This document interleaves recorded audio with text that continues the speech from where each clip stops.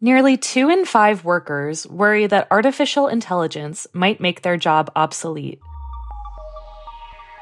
According to a new survey from the American Psychological Association that sheds light on the potential mental health impacts of AI. Those respondents were also significantly more likely to report that their work has a negative impact on their mental health.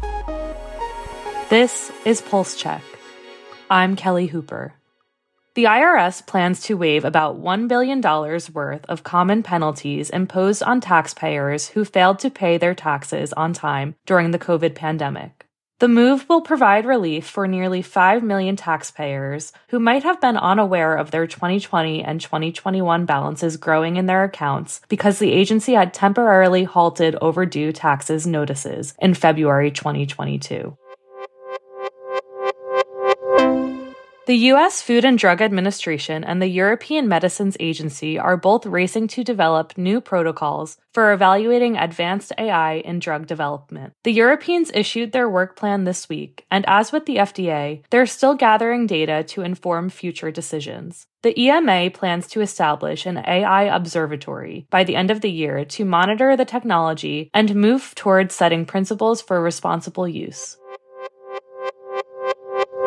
And, as Washington scrambles to regulate artificial intelligence, federal agencies also use it. Politico healthcare reporter Chelsea Cirruzzo joins me to explain how one of the biggest users, the Department of Health and Human Services, is employing the technology. Hey Chelsea, thanks for being here. Thanks so much for having me. So, there's a lot of talk in Washington about AI and sort of how it's going to be regulated. So, how do we know HHS is using AI and how much is the department using? Right. So in the past couple of years, HHS has published this inventory of its implemented and planned use of artificial intelligence. And that was because of a 2020 executive order requiring more transparency from departments that use AI. And according to a recent Government Accountability Office report that looked at kind of all of these inventories across all federal departments, HHS is actually one of the top users of AI. It's fourth only to NASA and the Departments of Commerce and Energy, and it has more than 80 planned or implemented uses of AI. And tech and healthcare companies are also racing to develop and use AI. So how does HHS's use relate to that?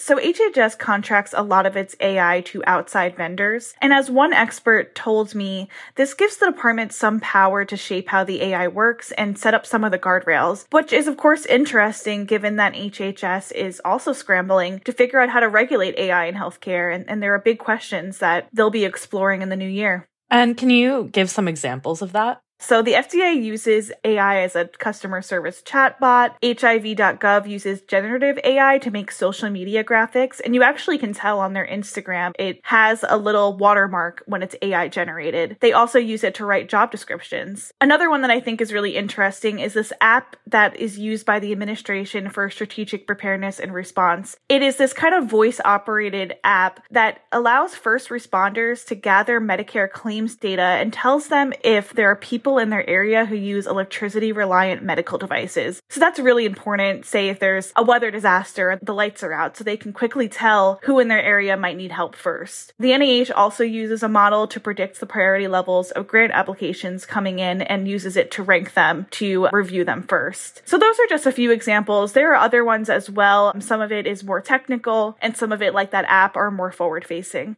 Well, thanks so much for walking us through that, Chelsea. It'll be interesting to see how this evolves as AI is developed more and we see what regulations go into place. But thanks so much for being here and for explaining that to us. Yeah, of course. AI will be big in 2024. We'll be watching.